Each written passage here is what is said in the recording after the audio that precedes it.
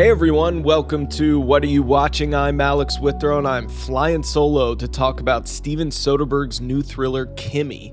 This stars Zoe Kravitz. It was released a few weeks ago and you can watch it right now for free if you have HBO Max. I absolutely love Soderbergh. I talk about him a lot on the pod, but we're always looking for more ways to dive a little deeper into certain aspects of his career.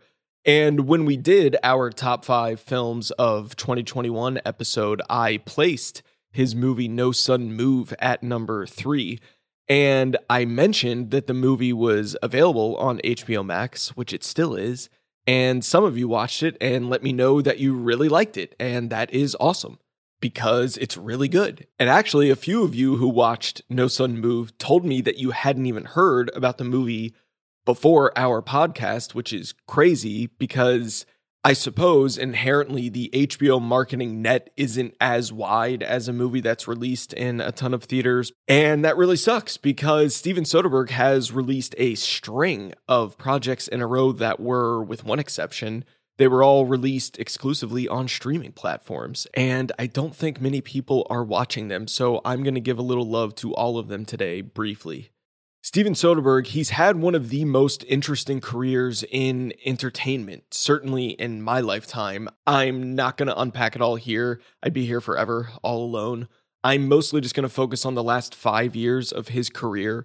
But if you're wondering how Soderbergh goes from being one of 3 people ever nominated twice for the Best Director Oscar in the same year to now directing movies exclusively for streaming services, here's how. Even though I'm going to focus on the most recent 5 years, there really are 4 main phases of Soderbergh's career to touch on. Phase 1 is kind of the dreaded follow-up phase because his first movie in 1989, Sex, Lies, and Videotape, is an indie smash. It premieres at Sundance, it wins the Cannes Palme d'Or, beating Do the Right Thing, and it completely ushers in this American independent filmmaking sensibility. And then the movies he releases immediately after that, he cannot find his footing with audiences. Things like Kafka, King of the Hill, The Underneath, Schizopolis.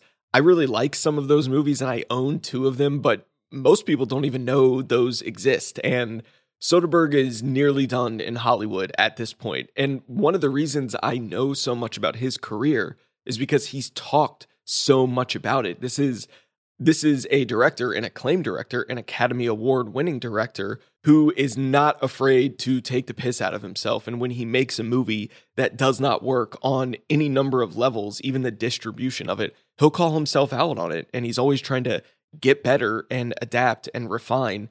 And that's why these phases are easy for me to break up and point out. After Schizopolis, he's nearly done with Hollywood, with the system. And then phase 2, one for me, one for them. Everything changes in 1998 with Out of Sight, which is honestly a perfect film and many still consider to be Steven Soderbergh's best. I've seen this movie so many damn times and everyone's great in it. Steve Zahn is incredible in this film. Following Out of Sight, consciously or otherwise, Soderbergh begins making one big film for a Hollywood studio and then the next year making one smaller personal film to fulfill his indie experimental tendencies. So after Out of Sight for Universal, he does The Limey for Artisan Entertainment. It is a great movie. He does Aaron Brockovich for Universal, but then he also does Traffic for USA Films. Those were both in the year 2000, and those are the movies he was nominated for Best Director for. That's insane. That had not happened since 1938. That's insane. He won for Traffic, which is still my favorite Soderbergh film. And he does that in 1 year, Brockovich and Traffic. It's nuts. The next year, he does Ocean's 11, but then the year after that, he does Full Frontal and Solaris. Ocean's 12 is met with Bubble and The Good German. Sure, he'll do Ocean's 13, but then he's also going to do Che, which takes us right to phase 3, pre-retirement. I'd say Che is Soderbergh's biggest turning point to get to the career he has now.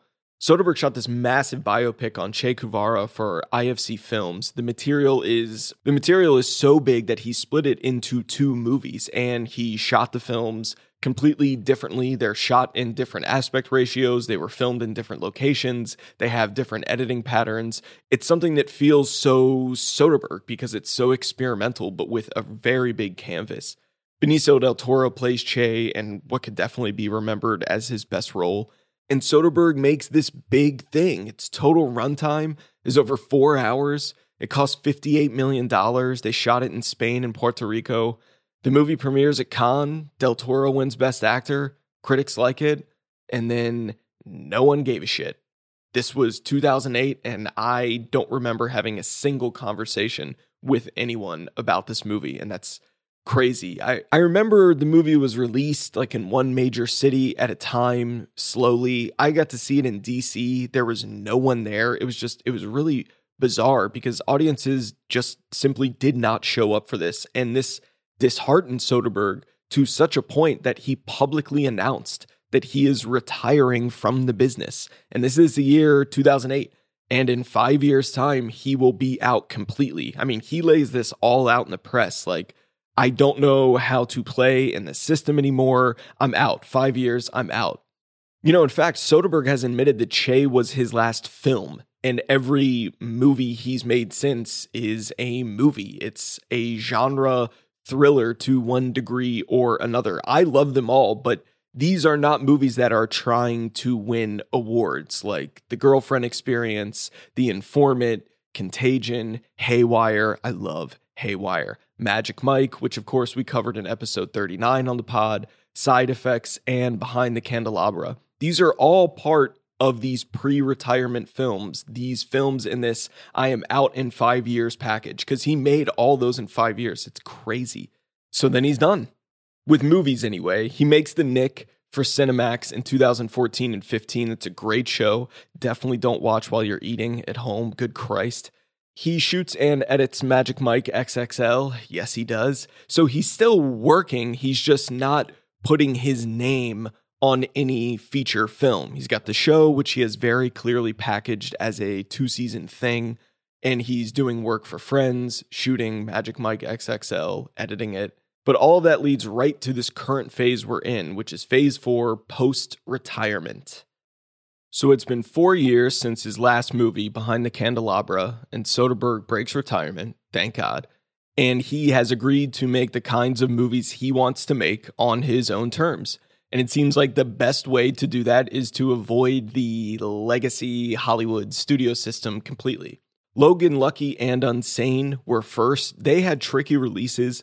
Logan Lucky barely made its money back, and after like 2 weeks of Unsane underperforming at the box office, I remember Soderbergh just said fuck it, and he puts it online.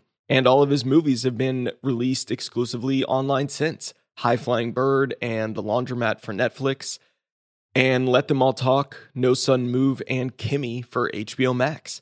And in the middle of that, in 2018, just for the hell of it, he made an incredible interactive film called Mosaic that you can watch on an app made specifically for the movie. You can still do this. If the app is out there, you download the app and then you get to watch the movie in whichever, there's like 3 versions to choose from, 3 character arcs you can follow, and you always arrive at the same conclusion. It was just a really cool way to watch something. And if you didn't want to do that, like with the whole app, he put it up on HBO where you can watch it as a miniseries, and it's really damn good.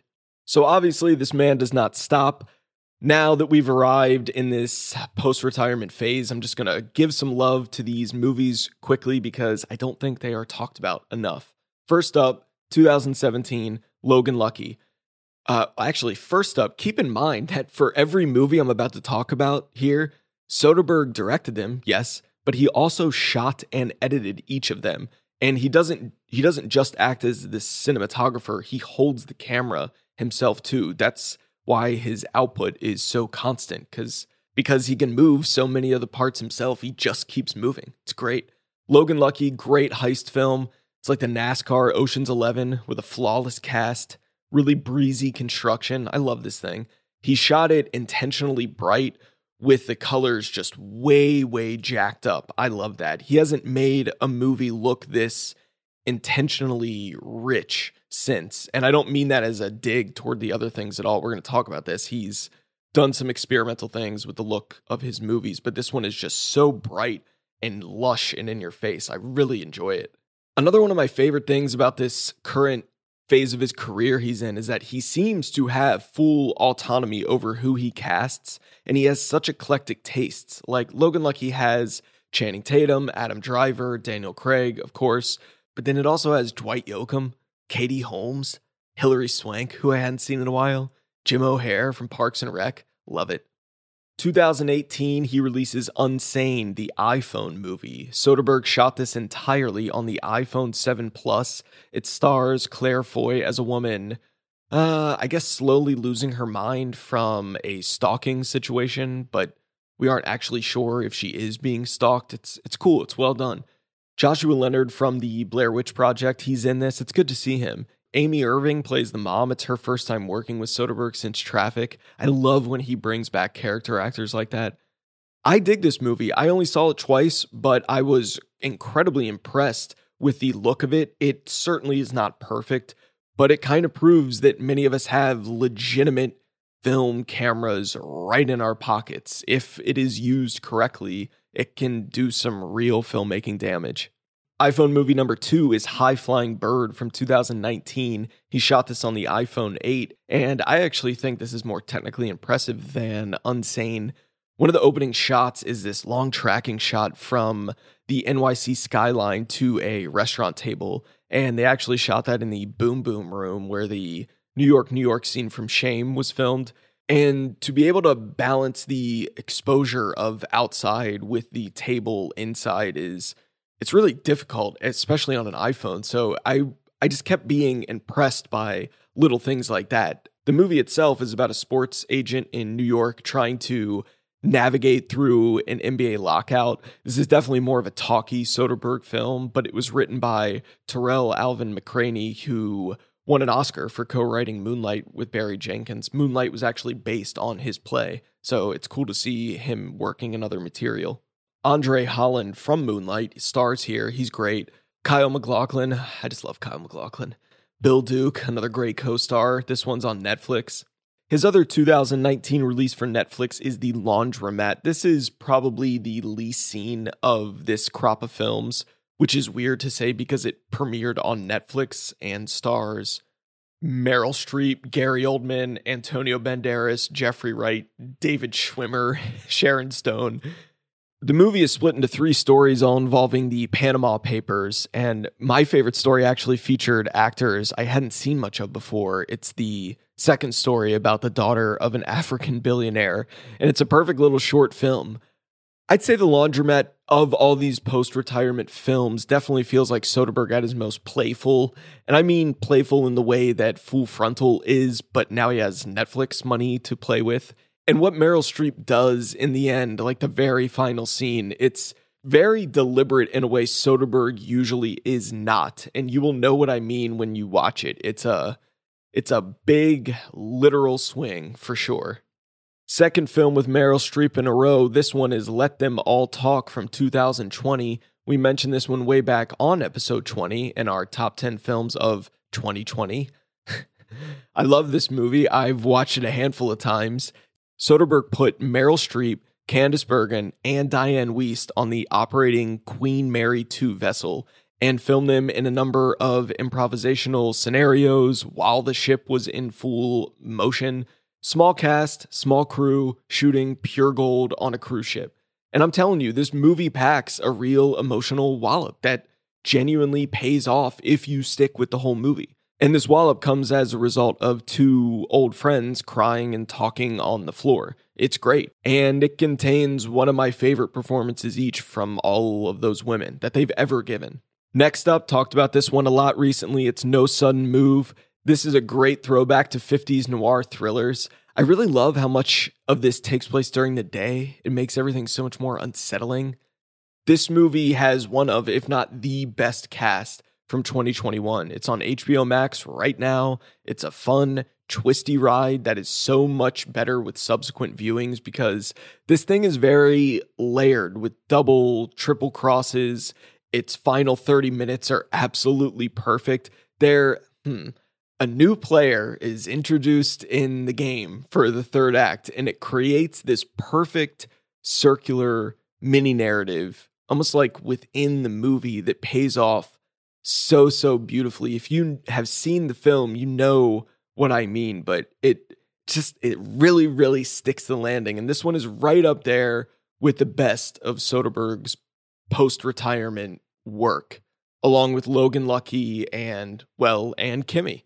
So finally, here we are. We've arrived. I'm not going to give anything away, but before I say what this movie is about, folks, this thing is 89 minutes long and it cooks. It moves so damn fast. There is no stale shot. There is no wasted moment. Soderbergh loves technology. He loves cinematic paranoia. He loves casting these huge webs and then wrapping them up all nicely before the final credits appear. That's why I love this movie.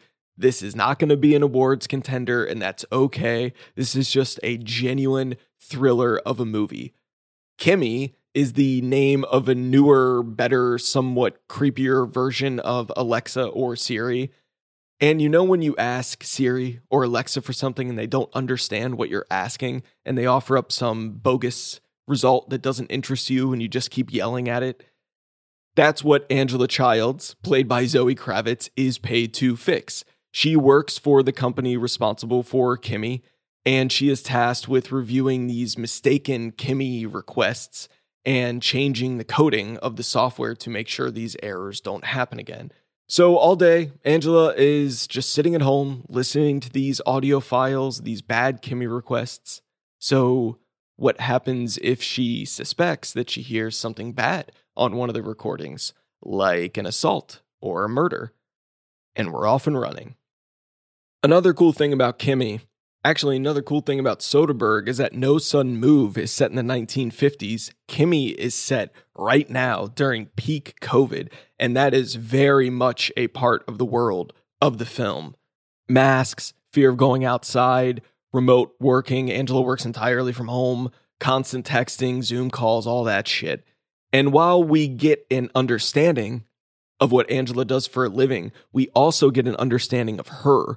She lives in this gorgeous loft in Seattle. She talks to just a few people. She stares out of her window at her neighbors. Soderbergh is planting all of these seeds that initially don't seem to matter, but then they really do, and that's why I love him. I love Zoe Kravitz, and she completely carries this movie. There's a great supporting cast as well. Jacob Vargas and Erica Christensen, both Traffic alums. That was so great to see them here. Rita Wilson, Robin Givens, Devin Rattray, old Buzz from Home Alone. I love him.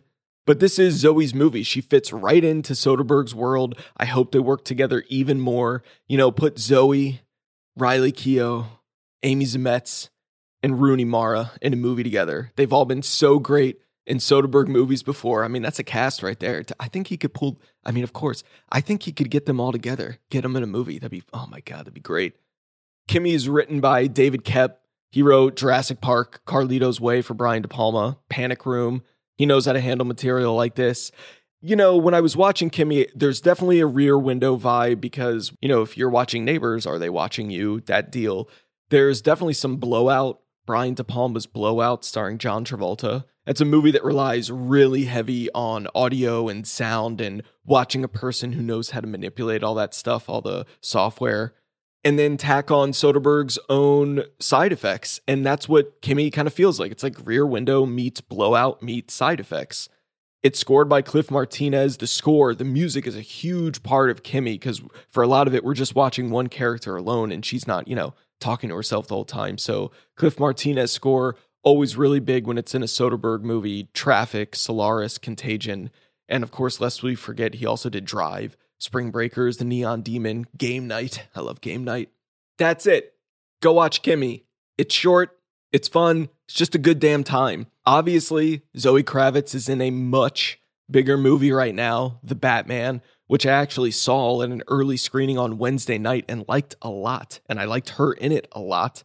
And, honestly, I was thinking, should I do a mini episode on The Batman, But I think a lot of people are going to see The Batman anyway, and good on them. You should go see it. I'm just trying to give a little love to movies like Kimi, smaller movies that could always use a little more attention. You don't even have to leave your house to watch Kimi. But that's it from me. I really appreciate all the positive feedback I've gotten on these little mini episodes. I am going to LA for the Oscars in a few weeks. Nick and I are recording a bunch of episodes in person. It's going to be great. It's going to be fun. Oh boy, we have some new stuff planned that we're going to, just give it a try. So stay tuned for that. But as always, thanks for listening and happy watching.